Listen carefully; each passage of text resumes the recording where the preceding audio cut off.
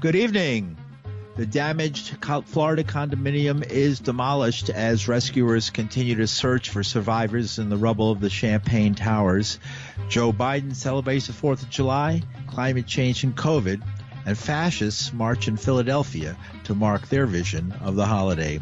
With these and other stories, I'm Paul DiRienzo with the WBAI News for Monday, July 5th, 2021. Rescuers searched through fresh rubble from the last of the collapsed Champaign Towers condo as it was demolished, allowing crews into previously inaccessible places, including bedrooms where people were believed to be sleeping at the time of the disaster. The demolition occurred late Sunday.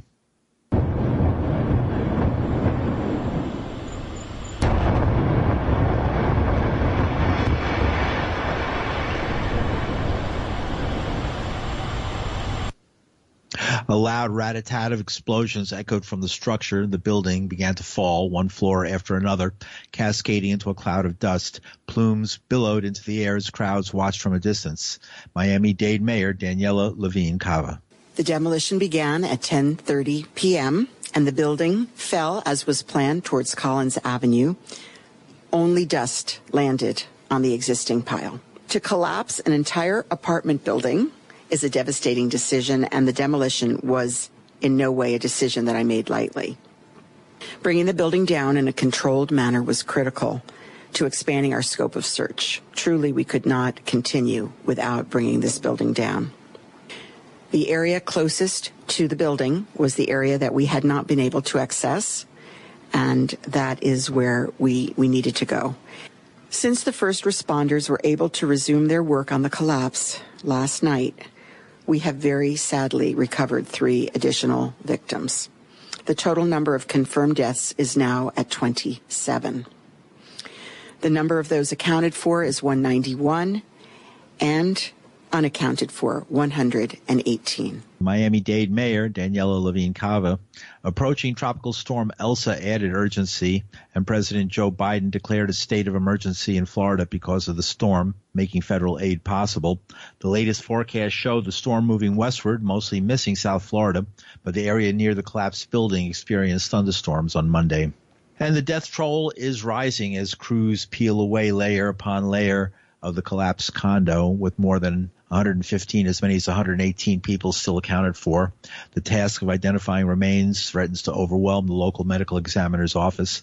The federal government has sent a team of 5 people from the University of Florida to help with DNA analysis, but as time passes, DNA identification will become less reliable. Lieutenant Colonel Oz Gino, the commander of an Israeli search and rescue battalion working at the Florida site, said his team used blueprints of the building to create detailed 3D images of the disaster to aid in the search and plot the most likely location for survivors. Many of the building's occupants are Jewish, and emergency workers are being careful to heed religious sensitivities as they handle what they find. The search for survivors could take another 2 weeks before the recovery phase begins, which could also run for weeks.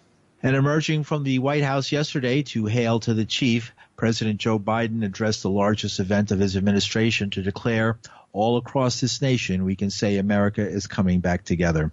Pulling a card from his pocket, though, Biden struck a somber tone as he read the total number of U.S. COVID-19 deaths to date, 603,018 people.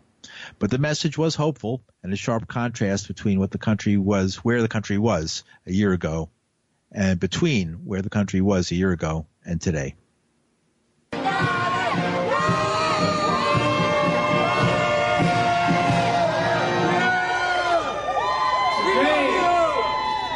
Today we celebrate America. A day of history, of hope, remembrance and resolve, of promise and possibilities. Before me stands monuments to the greatest and the goodness of our nation, monuments of light and liberty.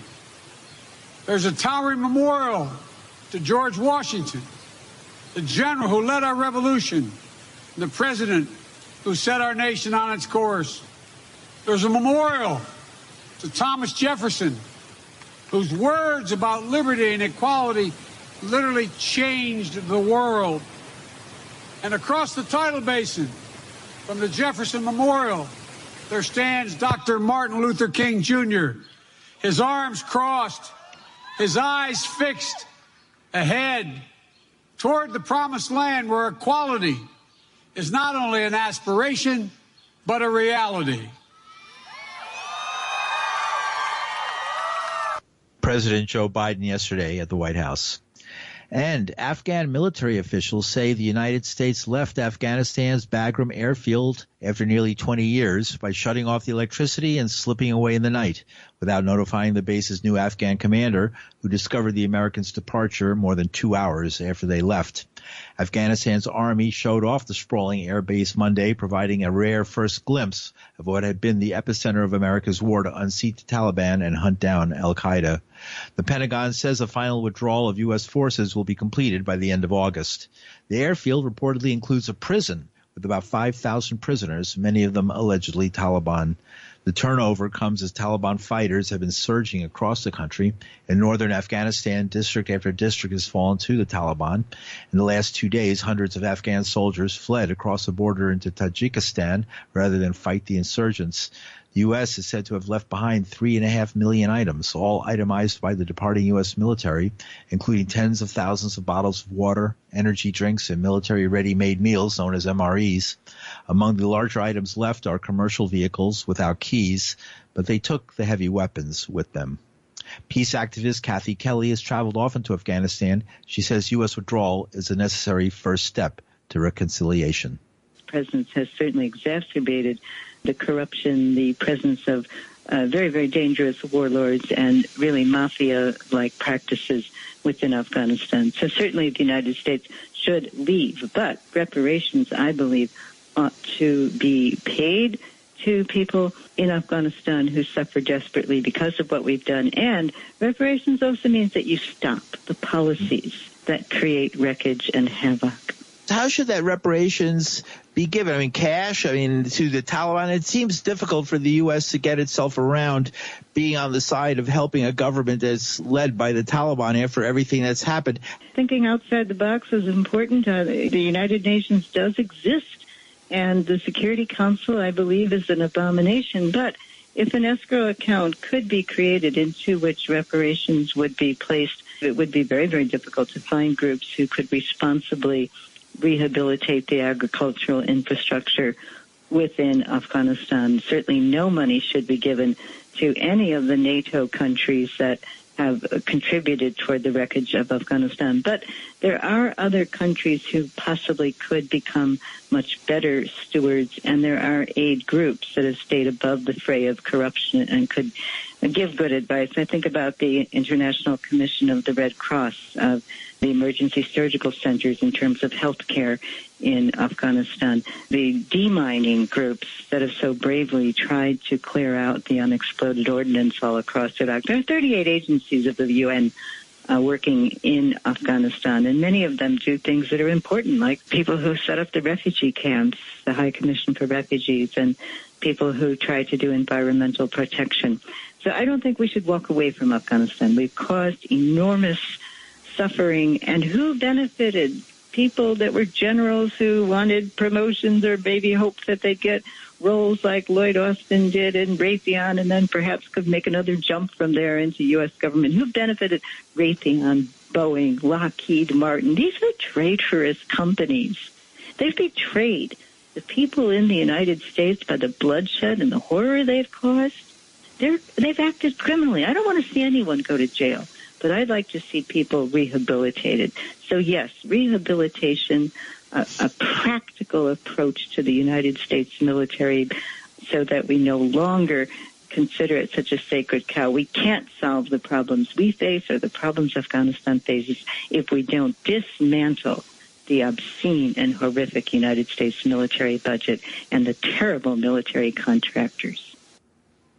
Peace activist Kathy Kelly. The air base at Bagram once housed 100,000 U.S. troops.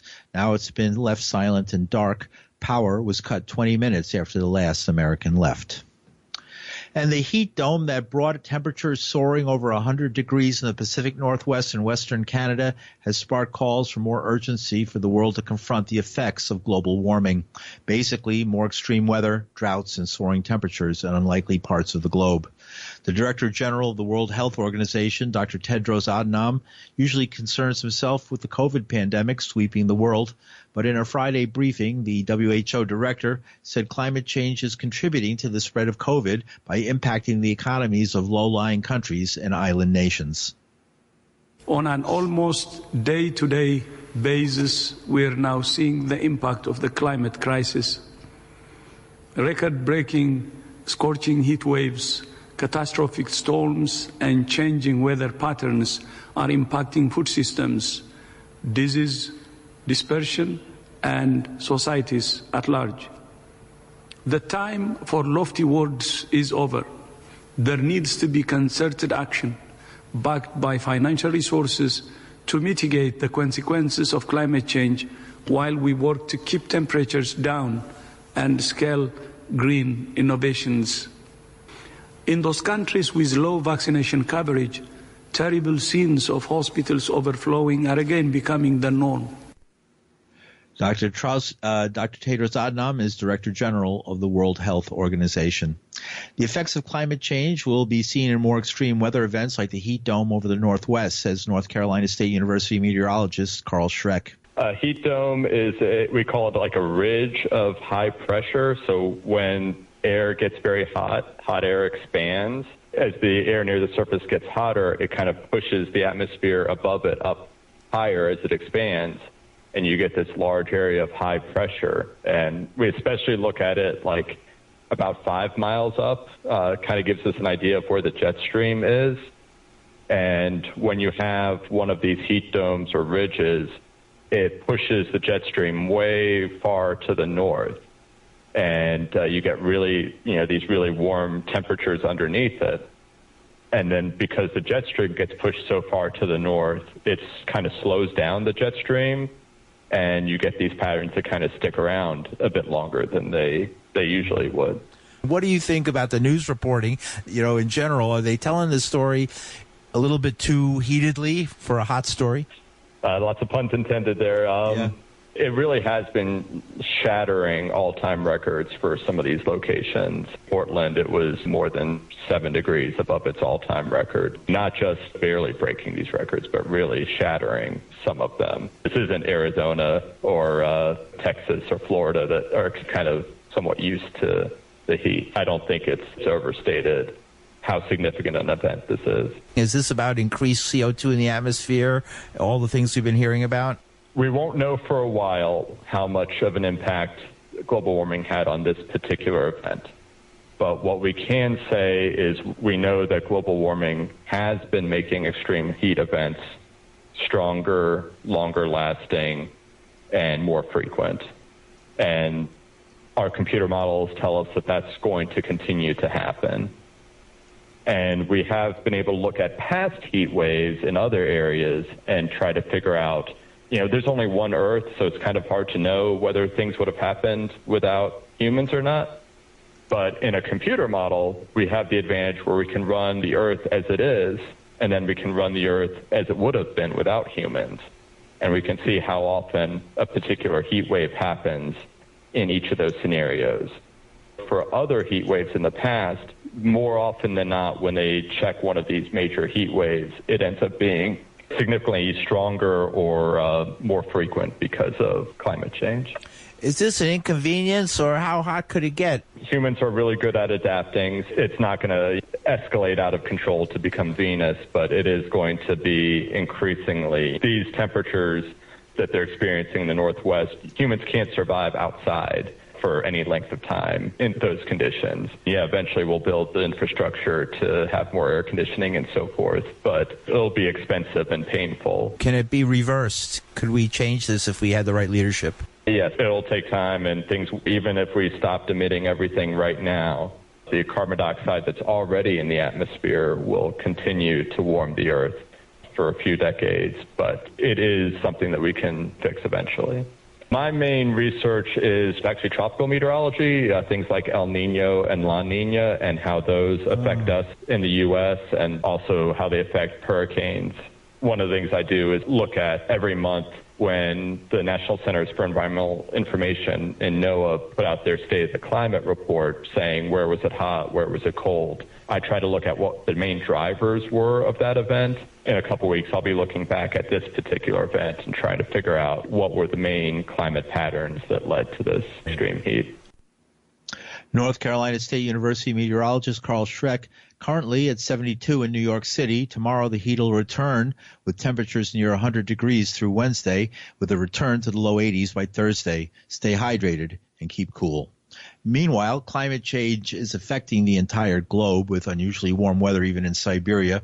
But one area that directly impacts the United States is the growing droughts and storms blasting Central America and contributing to the migrant flow.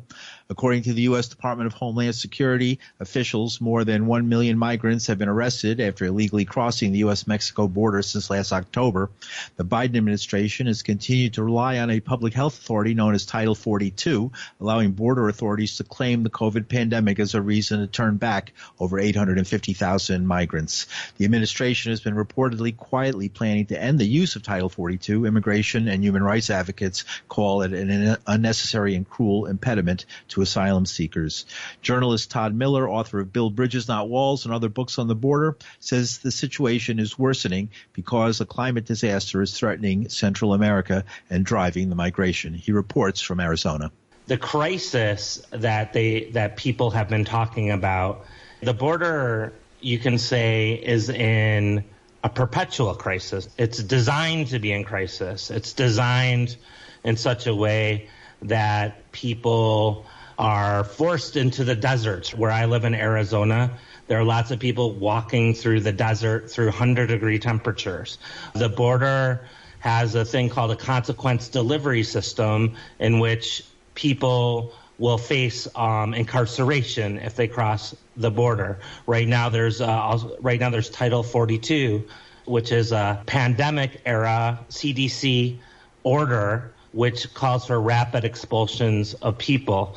This idea of the border suddenly being in crisis just now is a manufactured rhetorical point. We have a border that's designed to be in crisis perpetually. The governor of South Dakota, which is on the other border 1,000 miles away, Kristi Noem, has sent her National Guard to Texas to guard the border. What's going on with that? It's just ridiculous. It's the Republicans, again, saying that there's a border crisis, that this border crisis is because the Biden administration took office, because the Biden administration has quote-unquote open borders. And that's not the truth at all. The Biden administration is definitely keeping the border fortified, is fortifying the border more, is calling for more technology, is even talking about building the wall even more in gaps, is detaining children. This sort of rhetorical game, which I think Republican governor sending National Guard to the border, is the same theater. It's like the border itself has become a theatrical production in which, the different political parties can play out they're almost a game when the real issues, the real crisis, the perpetual crisis, the human rights crisis that's constant is just not addressed. The impacts of COVID on the economy, and also the climate crisis, which is drought, but also these two back-to-back hurricanes. If you remember, in 2020, there were 2 Category 4 hurricanes that nailed the coasts of Nicaragua and Honduras, and that has caused massive displacement. So the World Food Program has a report out that shows that hunger in Central America went from 2 million to nearly 8 million over the last year. That is the crisis, right? That is the crisis we're talking about. If hunger has spiked to this degree, and they did a survey at the end of the year 2018, and they found that 8% of the people they surveyed had concrete plans to migrate north. In the beginning of 2021, in January, they did another survey that showed 15% of people, so nearly double, 15% had concrete plans to migrate. We're not looking at the root causes. When you look at the border is a militarized response that's ignoring the root causes, ignoring the United States' responsibility in impacting some of those root causes that caused displacement to begin with. Because of unprecedented climate change, and the response to it is a 19th century claim of America first. That's the response right now, yeah. There's all these assessments and reports that come out of the Pentagon, that come out of Department of Homeland Security, that essentially say exactly what you just said. One of them says that the United States, because of massive climate displacement, and this is a Pentagon report looking at the worst possible climate scenario, they said that we'd have to build up a defensive fortress, quote unquote, to stop, quote unquote, unwanted starving immigrants from Mexico, Central America, South America, and the Caribbean. People are going to be displaced everywhere, and that's why it should concern everybody, any sort of like repression of movement, stopping of movement due to this sort of displacement. Journalist Todd Miller, author of Build Bridges, Not Walls, and other books on the border. And it wasn't just beer, fireworks, and hot dog eating contests on the 4th of July. In Philadelphia, a white supremacy group known as the Patriot Front marched down the Benjamin Franklin Parkway around City Hall and through Old City. They came with plastic shields, wearing identical white masks, white chinos, and black shirts. At one point, a red smoke grenade went off, lending an eerie red glow as counter-protesters and fascists swung fists. Several were detained by police. Yeah, you're real tough. You're real tough. You're real tough, you fucking stupid idiot.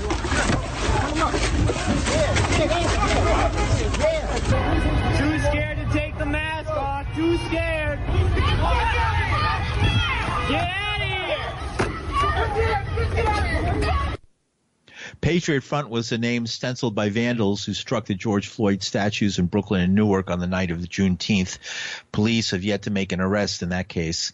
The co-founder of the Global Project Against Hate and Extremism is Heidi Beirich. She says Patriot Front is a dangerous and anti-Semitic organization whose members were involved in the deadly Unite the Right rally in Charlottesville, Virginia in 2017. Patriot Front has been around since 2017. They formed just shortly after the Unite the Right riots that happened in Charlottesville, Virginia in August of 2017. And look, it's your standard white nationalist group. They believe the United States should be a white ethno-state. They're racist. They're anti-Semitic. They'd like to throw all people of color out of this country.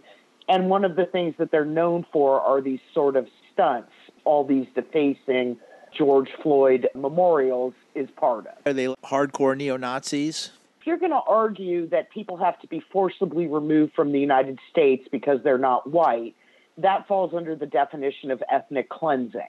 Yes, that's a war crime. That's calling for genocide. They engage in a lot of neo-Nazi rhetoric and whatnot. I mean, they're a pretty hardcore group. The ideas that they are professing are some of the most dangerous ideas mankind has ever come up with. Which nook does this group occupy? Patriot Front folks are very close to the neo-Nazis at the Daily Stormer, which is a horrifically anti-Semitic organization. This is one of the most hardcore areas of white supremacy. That's where the Patriot Front is. And they have held quite a few marches in Washington, D.C. over the last couple of years, even during the pandemic. But what they really do is a lot of leafleting and flyering, and a handful of their members, including their leader, Thomas Russo, have actually been arrested for engaging in some of this activity, and it happens all over the country. Are they violent? Is that it, or are they mostly just propaganda? Yeah, this is mostly about propaganda, but their ideas, the things that they're calling for, if they were to occur, which, I highly doubt and hope to God is not going to happen, those things would require massive amounts of violence to achieve. What I also think we should remember here is that this particular group evolved out of one that was at Charlottesville, and that led to the death of an anti-racist protester and the injury of many others. So we shouldn't take Patriot Front presence anywhere lightly, and they're obviously trying to provoke people by attacking these George Floyd memorials. I mean, obviously, this is despicable activity, and their beliefs are despicable, but law enforcement should pay close attention to them. Heidi Beirich is co-founder of the Global Project Against Hate and Extremism.